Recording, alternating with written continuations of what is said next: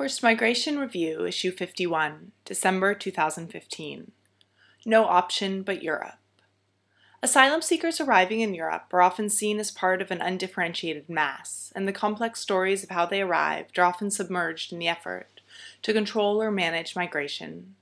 However, many of them are driven to seek protection in Europe only after seeking and failing to find safety elsewhere.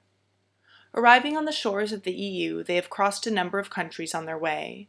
Authorities in receiving countries tend to interpret such long journeys as ones in which asylum seekers have had many opportunities to choose, presumably on the grounds that the longer the journey, the more opportunistic and the less justified it becomes. However, the experiences of the asylum seekers we met, making their way through numerous countries, shows that this is not necessarily true.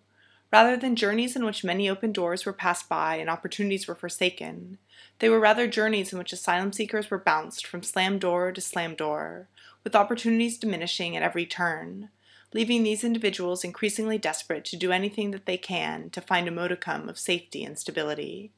Their stories, Endnote 1, point to the need for effective protection for refugees and to facilitate greater opportunities to access it, both within Europe and beyond.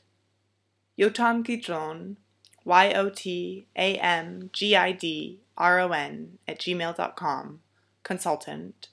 Olivia Bueno, olivia.bueno@refugee-rights.org.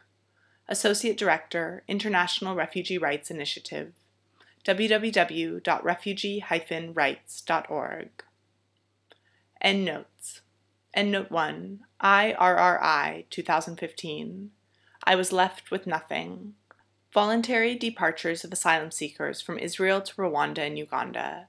www.refugee-rights.org/publications with a capital P/papers with a capital P/2015/I was left with nothing.pdf. FMR is an open access publication. You are free to download, copy, distribute, or link to this article, as long as it is for non-commercial purposes, and the author and FMR are attributed. All articles published in FMR are licensed under a Creative Commons Attribution, Non-Commercial, No Derivatives license.